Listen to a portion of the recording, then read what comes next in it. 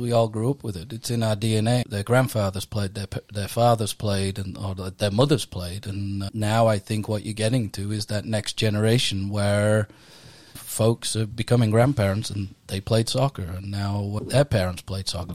That was Worcester Academy boys soccer head coach James Proctor, and he's the guest on today's episode of New England Soccer Journal's The Goal Podcast. Welcome to New England Soccer Journal's The Goal Podcast, the podcast for serious soccer players and their supporters to help further their development and navigate their way throughout their soccer careers. And now, here's your host, Matt Langoni. Welcome into another episode of New England Soccer Journal's The Goal Podcast. Today I'll be joined by Worcester Academy head coach James Proctor. James, thanks so much for joining us. No problem. Great. Go ahead. Pleasure to be here. As it should be. This is the ultimate podcast in New England, I like to think. So it's great to have you. We're in the off season here for prep school soccer, obviously, but it's never really an off season because I know mid-April is an exciting time for programs like you guys and programs across the region because that's when you sign those new coming players for the next season and try to feed off what you built in the previous season and the previous years for the program. So you must be excited to have a whole new crop of players coming in for 2023. Yeah, very exciting. Did very well with the admission process. Kids coming locally and from abroad and then different places in America like D.C. and Florida. So very exciting to get people from across the globe and the map of America. So that's exciting. And yeah, it's a busy time. I mean, the season ends in November and then all the coaches are really busy with admission work from pretty much mid-October until April 10th when it was the last day for you to tell us if you're coming to us or going to one of the competitors. What's that like? Because, obviously at the college game, we know how big recruiting is and how it really never stops. And I was just at the Girls Academy Showcase in North Carolina a couple weeks back, and there's just sidelines lined with hundreds of college coaches, and they're just traveling the country. You guys at the prep school level, I mean, how similar is it to that? Because you're at your school and at all these prestigious schools across New England, you guys are bringing in players from all over the place. I mean, different countries, international recruits, domestic recruits, New England recruits. What's it like from a prep school perspective, just trying to get players to sign on with your program?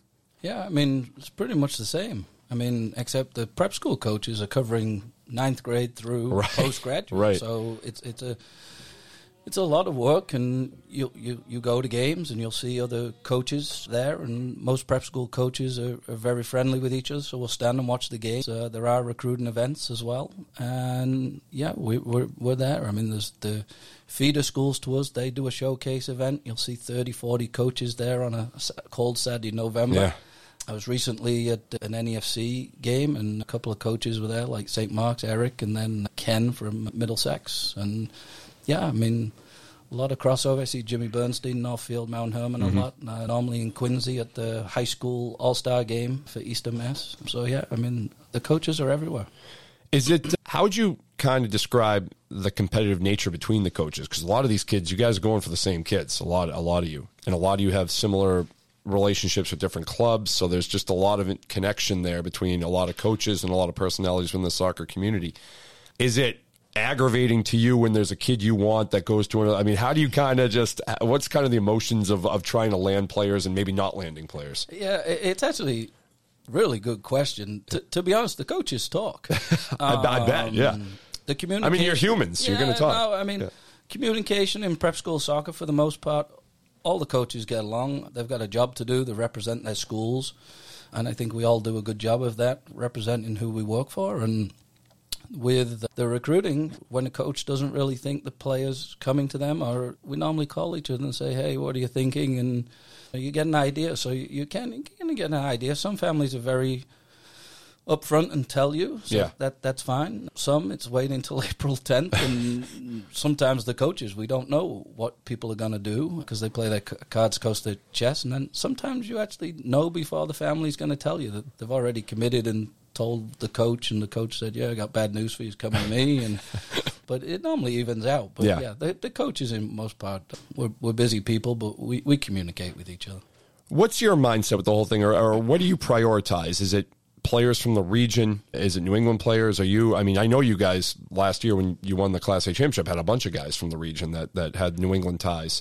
But how do you kind of approach going internationally, going locally, going outside in the United States, but outside of New England? What's priority number 1, 2, and 3 for you? I think there's a lot of talent in New England. So for me, in my 23 years at Worcester Academy, I've sort of prioritized local. I think soccer in New England has improved so much in the time that I've been in this area. And you can compete with the talent in New England. Then obviously it's nice for the kids in New England to play with someone who comes from a different part of the world. It's a nice thing to be able to have a different culture or cultures in your locker room. And then to get some kids from out of state, it's nice as well. So it's a balance, but I'm a big believer that in New England we have enough talent as well that the majority of my focus, 60-70% of my roster, I like to be from New England just because I'm a believer that we have great talent here. And I think over the last 23 years we've produced a lot of talented soccer players. Yeah, the track record would certainly stress that. I mean, we'll talk about the championship last year and the history that you guys have as a strong program in New England. I had Jen Marino, the Worcester Academy girls coach, on the podcast during the fall season, I believe it was. And she had a great way that she referred to Worcester Academy. I think she called it the unpretentious prep school. And I thought it was great. I thought it was a great way to appeal to a lot of different people. How do you describe Worcester Academy, and how do you kind of sell maybe the academic institution and the program to kids? How do you describe it to kids? Yeah, I mean, look, been there 23 years. The school's been there a lot longer than I have, and I think the foundation of Worcester Academy over many, many years has been the fabric of what people know about it, and the amount of people that have come through the institution and gone on to do amazing things is incredible. But I sell the school on the main thing. It's the people. It's the people that work there. They really believe in the people they're working for, the students and the families that come to us and believe in us to educate their kids.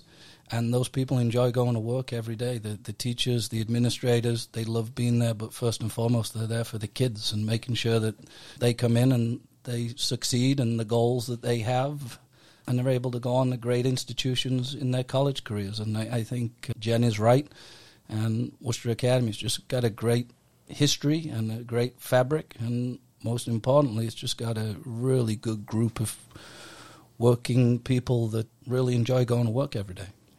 On our website, anysoccerjournal.com, we just started the process kind of highlighting some newcomers coming to the NEPSAC this year, where we're going to touch on as many programs as we possibly can on the boys and girls side, just with players to watch coming up in this 2023 season, which is incredibly only like 4 months away, which is kind of nuts. Seems like the 2022 season just wrapped up, but why don't you tell us a little bit about your incoming class, any players that come to mind that you could be expecting to fill some voids or maybe produce for you this season? Yeah, we got a great group coming in. Got a strong group returning too. So excited. Got 3 freshmen coming in. 1 local, Nathan Machad, and from NEFC, and Jack Hurd from IFA. So we're excited about them. 10th grade, got Jack Houghton coming in from Vermont. Very strong player, going to be a big asset to us over a number of years. Colby Pina from NEFC, midfielder, gonna certainly help us, moves the ball well. And then Kobe Rosenthal out of Singapore is going to be a good addition, left-sided player. So that's certainly going to help. Ollie DeRocha, local guy from Juventus, so 11th grade. Nice pickup, just a good kid that we really enjoy. He's going to be great in the locker room. And then on the older end, got Alex Denaro coming out of Florida, centre forward. Akis Pazmetis from DC, another centre forward. He's going to be exciting. Got Emmanuel Taman, centre back, playing for Alexandria in the academy, and that's exciting. Dan Banks out of Rhode Island. Max Luby from Brookline High School. And then Jason Harrich from Lexington and the Bolts, and then Matt Shea from the Bolts as well. So a good spread there, local, out of area, and international. So exciting. Yeah, that's a large crop of players coming in. That's a bunch of guys you mentioned, and like you said, kind of covers all grounds, local, non-local, international. How would you describe what you're looking for in a player that you're going to add? I mean, what are the main attributes that a player for Worcester Academy has to have?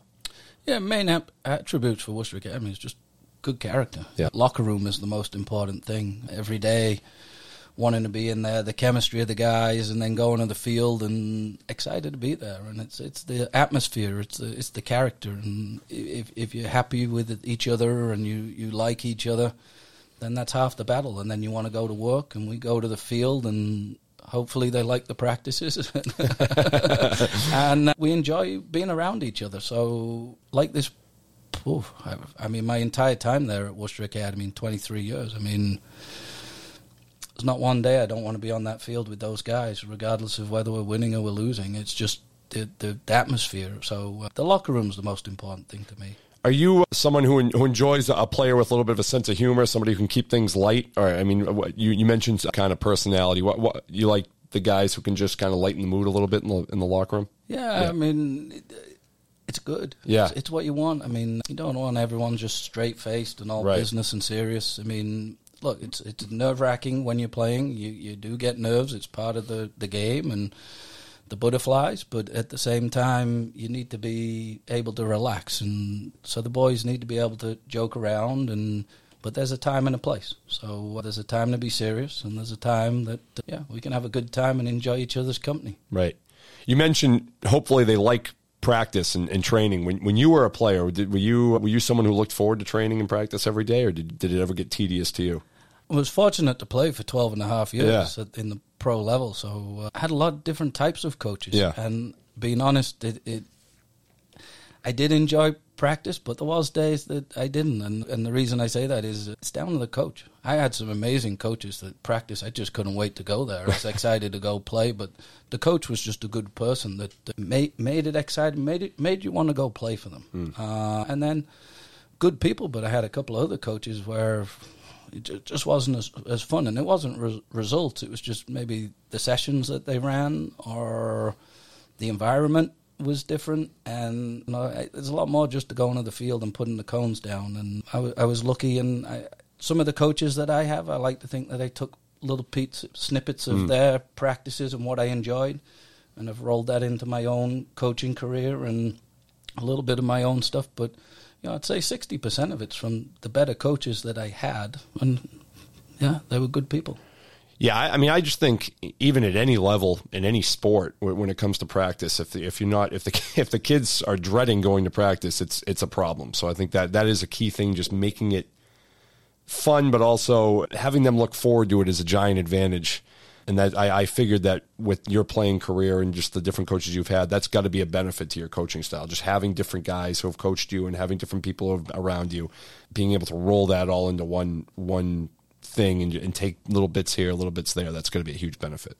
Yeah, I mean, I still believe less is more. Yeah, the goalposts don't move, so don't complicate it. Keep it simple. I was lucky to play with and then for Steve Nicol, and his practices were play a lot, basic, but then when it was time to be very knowledgeable about the game, I also played for Dan Gaspar. Right. Dan was meticulous and X's and O's, and so he was good. And then I was lucky to play actually for Bradford City who was Frank Stapleton, who was the first ever Revs coach back in the early 90s. Yeah. But Frank had played for Arsenal and Man United, but a lot of five-a-sides, a lot of small-sided games. There wasn't a lot of tactics. So, Do you play music or anything during practice? You let the kids play music or anything during practice? Because I remember I spent a lot of time covering college basketball as well, and I dealt with a lot of different college basketball coaches, and some would play music the whole practice, and it would just be like this whole vibe of just like,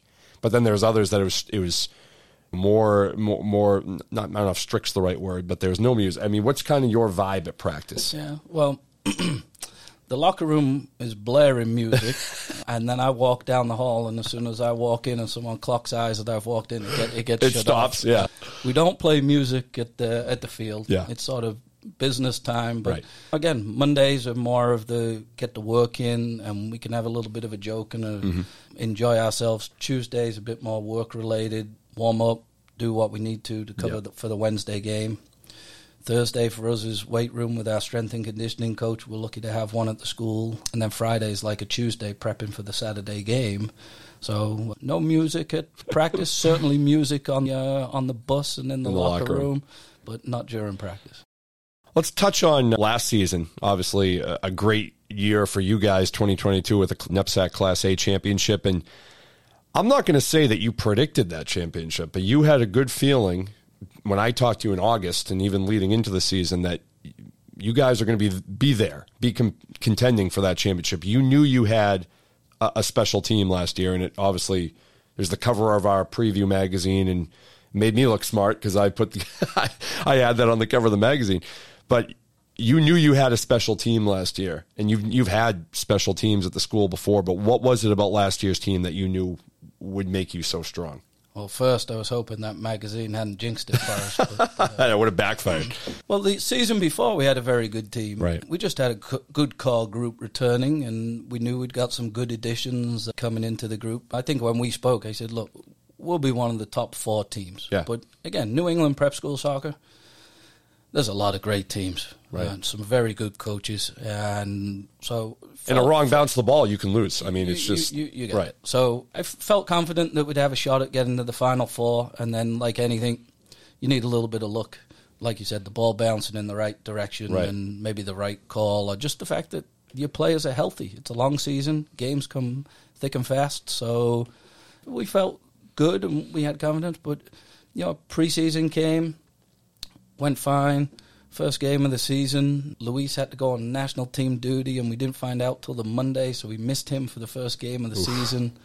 BB&N, tough 3-3 tie, and it was a great game for us because it put a little bit of doubt in us, to be honest, right, and maybe woke us up a little bit to say, okay, this isn't going to be maybe as easy as we got to get to work. And then a lot of tough games along the way. I mean, I think of the top 13 teams, there was only one we didn't play. Right. Come the very end.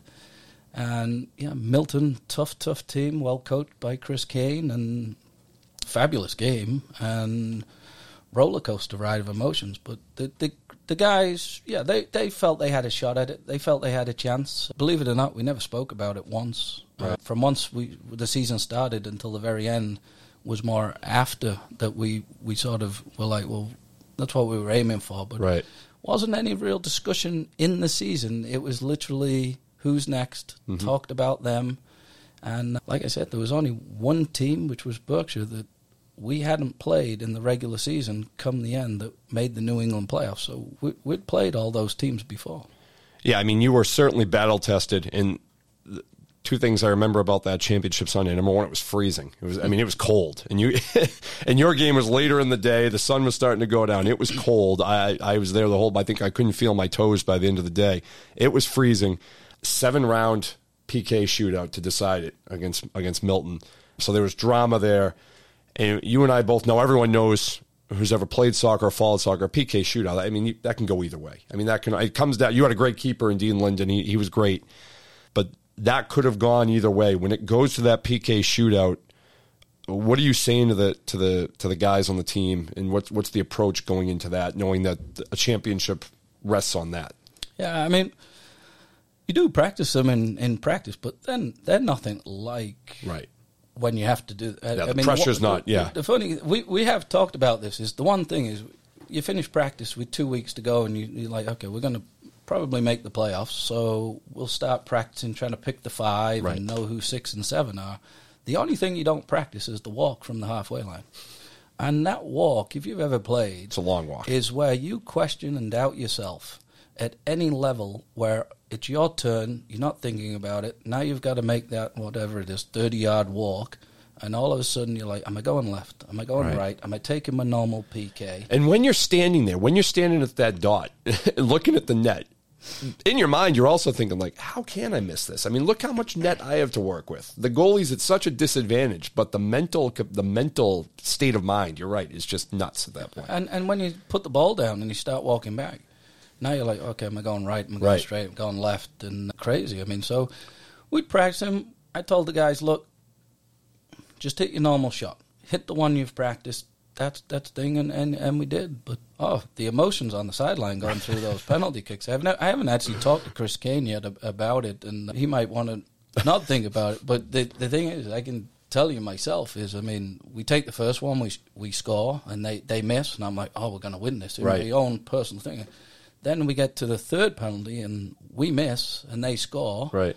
And I'm now beginning to be like, oh, no. Like, got the feeling. Then the fifth one comes, we step up, and we don't make it. Right. So now all of a sudden I'm like, oh, we're gonna lose. Yeah. Then Dean Linden makes the save on Great number save. 5, Yeah. and you're like, wow, alive.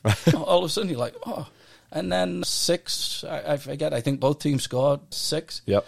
It goes to 7. Wade Johnson scores, and then Dino makes the save. And it's like, oh, wow, we've won. So you've gone from, oh, we're going to win, to we're going to lose, to, wow. Now, let me ask you this. In a PK shootout, in your opinion, if there's a save made, are you saying that's more great goalkeeping or just the moment getting the better of a shooter? Because there's so much net to work with. I mean, like, it's and goalkeepers do guess the right way, and the Argentina goalkeeper in the World Cup was phenomenal. I'm just like psyching shooters out and guessing right. So there is an element of that, but how much of it is the goalkeeper and how much is just the shooter not the moment making him too anxious? Well, we're lucky that we have Dean Linden, Right. who's just committed to UMass Amherst, and phenomenal goalkeeper. And goalkeeper is like quarterback in football. It's a specialty position. You need a good one. Perfect example. With a certain mindset they have to have. We did the same thing with Alex Wood in 2019. Went to penalties, and he saved it. So, yeah, no, I mean, Dino, look, they got to train for it. He came up big for us in those moments and helped us win a championship. And he'd probably be the first to tell you that they're trying to put you off edge when you're putting the ball down on the spot. They're looking at you run up a little bit, maybe your body shape, to try and get a bit of leverage in guessing which direction you're going. And then because these balls now go much faster than when I played in the 90s, that they have to move before you strike it to be able to save it. Right. So they do have to, like, sort of guess. But, you know, they're looking at the way you're sort of running up and shaping your body but they're guessing. Yeah. No, he was fantastic. I mean, that game was just a great game. I mean, that was the second year in a row the year before that, Taft and Northfield Mount Herman, also a great game. Same thing, penalty kick shootout. Nobody deserved to lose. It was just a great game. 2 premier teams. How many Division I commits now are you up to for this class of 2023 from Worcester? Yeah, right now I think might be now 8 with Dean, so... He tested me there. It is. I think you're 7, right. Yeah, 7, yeah. I knew it was 7. I knew it was at least 7. Yeah, yeah. Because Jackson, Stonehill, and Rafa just committed to Fairfield. Dino is going to UMass, and then obviously 2 to UVM with TJ yep. and Nash, and Wade to Colgate, and Nate to URI. So group, and then obviously Andrew to Williams. So fantastic group of players, fantastic schools. Now, is that a typical number for you each year for a graduating class? I mean, was this a higher number than usual for Division I commits, or just in general compared to other years? Yeah, typically we're 8 to 10 college commits a year, mm-hmm. Division I through Division III, but mm-hmm. this was certainly the most Division I from one group. Yeah. We've normally had 4 or 5, but this group was the most ever.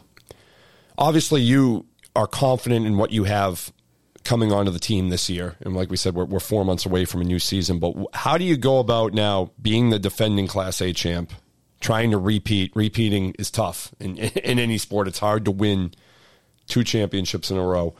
What's the mindset going into this season? What'll be the main things when you start talking to the guys as you get closer? What'll be the main things you stress?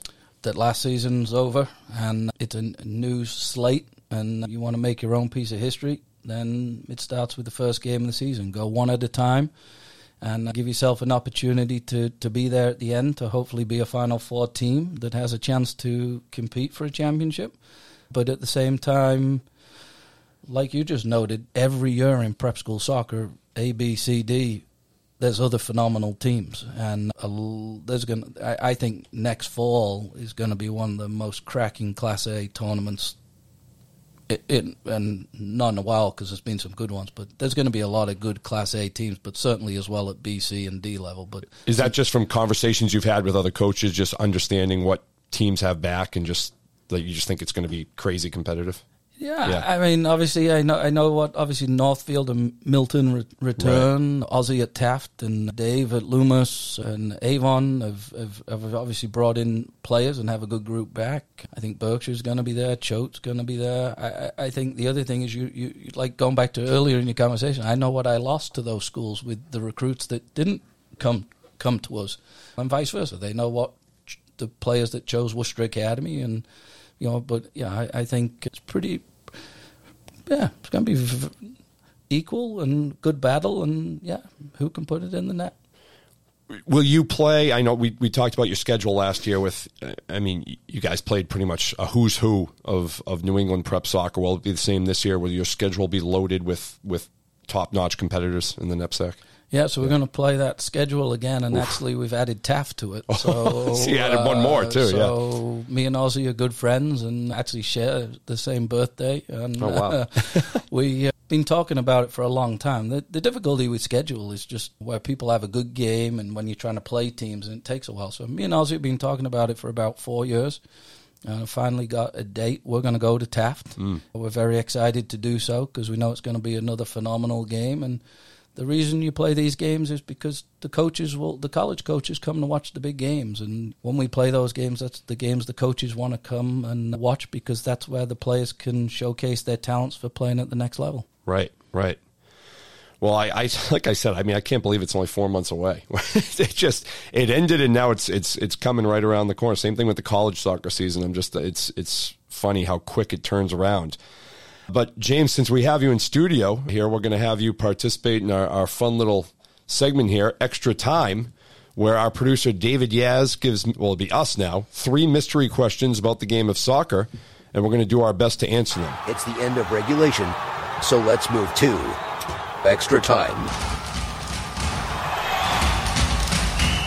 So, Dave, fire away. Our listeners should know that neither the guest nor Matt is even remotely prepared for these questions. Right? Nope. That's what makes it fun. All right. Matt, should we let the guest go first? Will the coach go first? We'll let the guest, yes. Okay. So. Coach, question number 1. What is the most amazing thing you've ever seen on a soccer pitch? Wow. That's a tough one. You want to jump in first, Matt? Well, I always go to the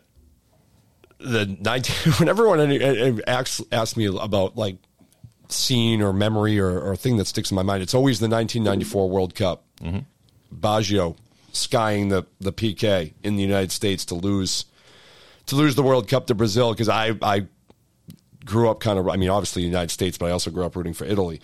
And that was the year. That was like my first. I'm 12 years old. I'm watching that. That's with my father, my family, and I still to this day can't believe that penalty kick that he took. That was like 15 feet over the net and just continuing to rise. And it was just, we talked about PKs earlier and just the mental state of mind about a PK shooter. And Baggio is one of the greatest players in the world at that time, and he's just not even close. And we just sat there stunned. And it wasn't an amazing thing to see for a good reason. It was an amazing thing to see for a bad reason for me as a fan, but it's always what sticks out in my mind in something I saw or witnessed in a soccer match that I always think about right off the bat. That's mine. Yeah. Well, Coach, you've had time to think about it now. Yeah. He's seen more than me, though. Definitely stunned me. Yeah, I'm struggling with this one. Well, how about favorite memory as either a fan or a player, like the biggest win?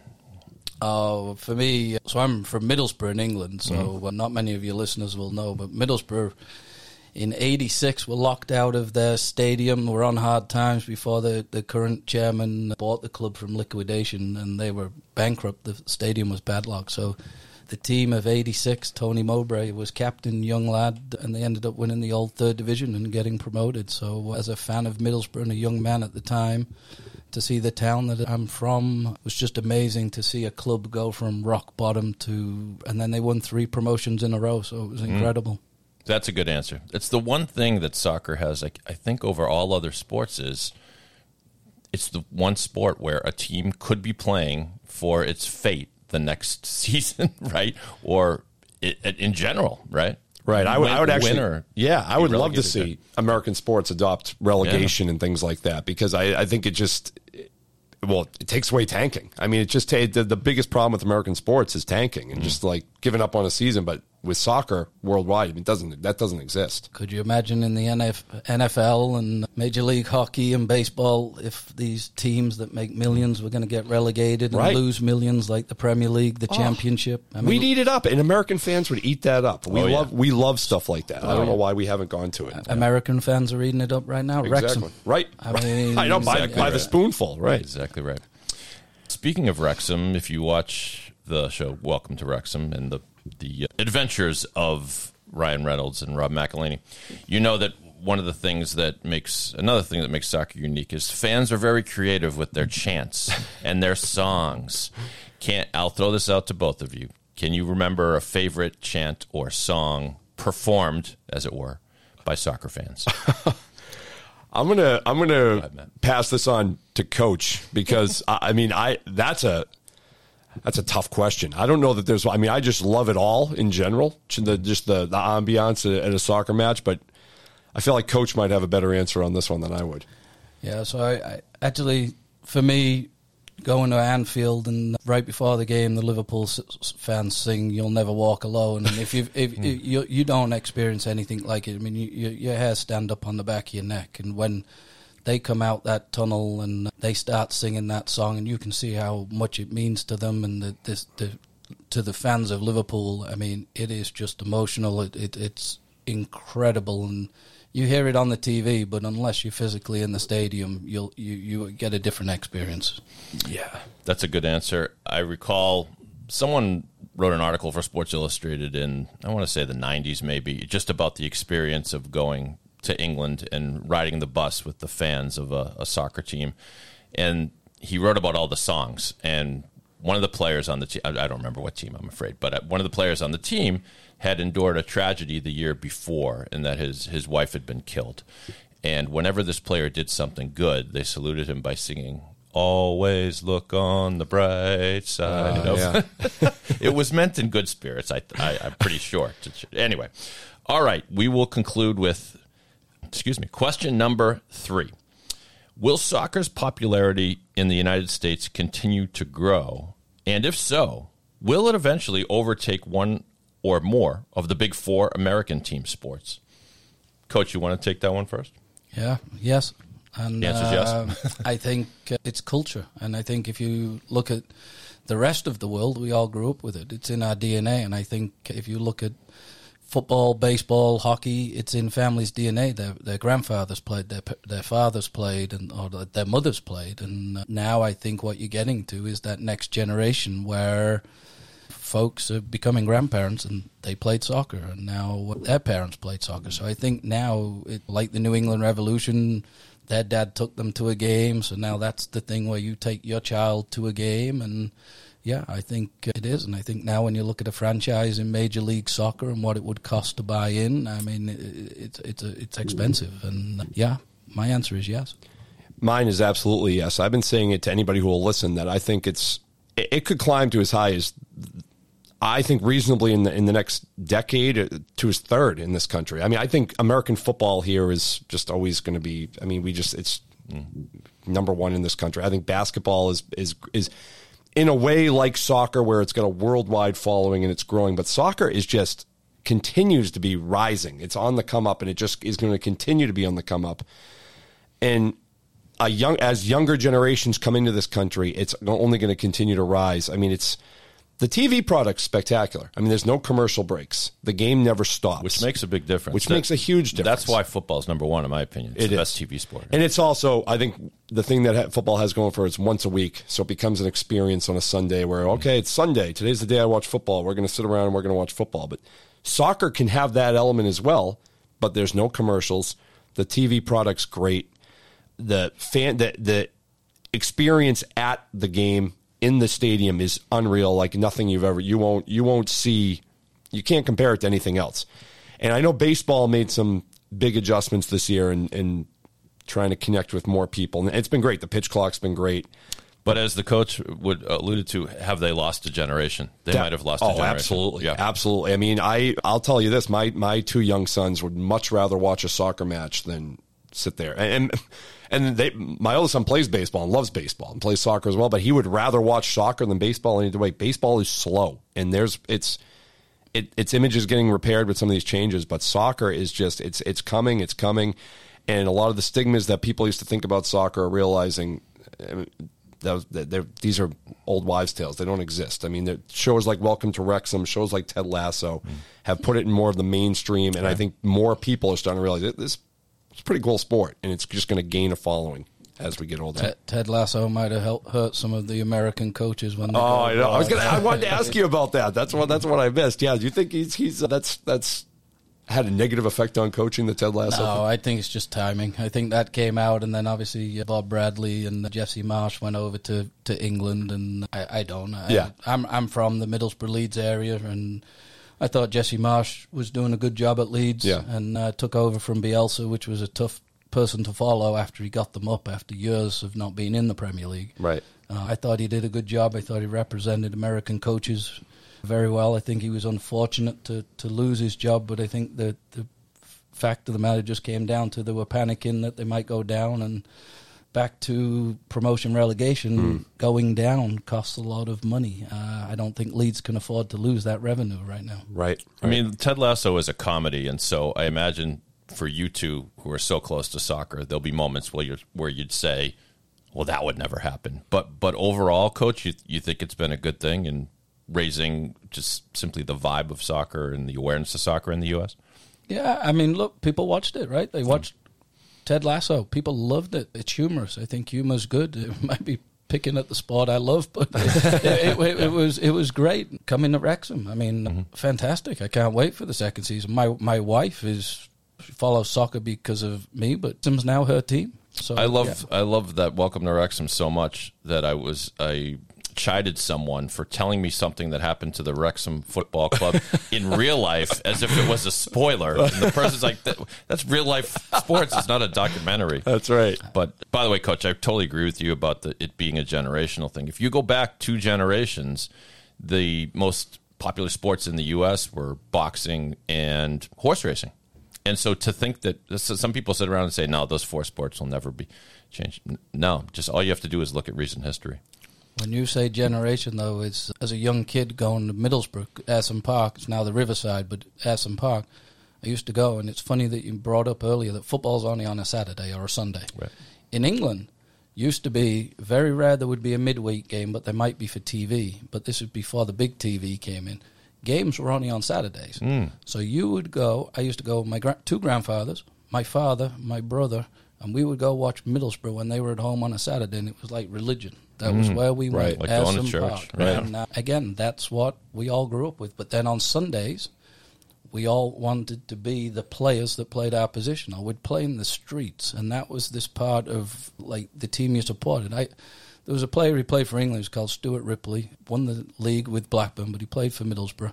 And as a kid, I idolized him, and I would go out and play in the street. And then on a Sunday, I thought I was Stuart Ripley when I played in my games. And those are the things that, culture, and I think that's the one thing with the Revs. I think that they've got to sort of get into that of wanting people to go watch and the culture for it to be in the DNA. With all this club soccer, prep school soccer, youth soccer, getting these kids to the stadium to one of the next Showery Joseph, Taylor Twellman, and the current crop of players is, that's how the game's going to also grow. People need to go watch. You guys have won me over. I live in Foxborough. I have no excuse not to go to the Revs. So.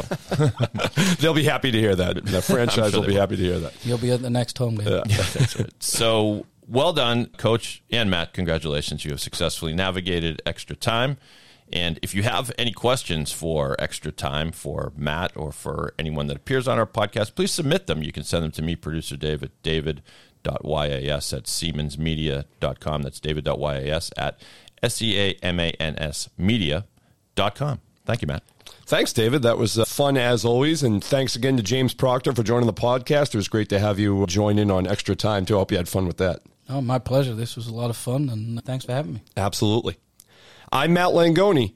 Thanks for listening. New England Soccer Journal's The Goal Podcast is produced by David Yaz and is a Siemens Media production. You've been listening to New England Soccer Journal's The Goal Podcast. Don't forget to rate, review, and subscribe wherever you listen to our podcast. Or visit anysoccerjournal.com/podcast. Siemens Media. Inspiring, informative, insightful.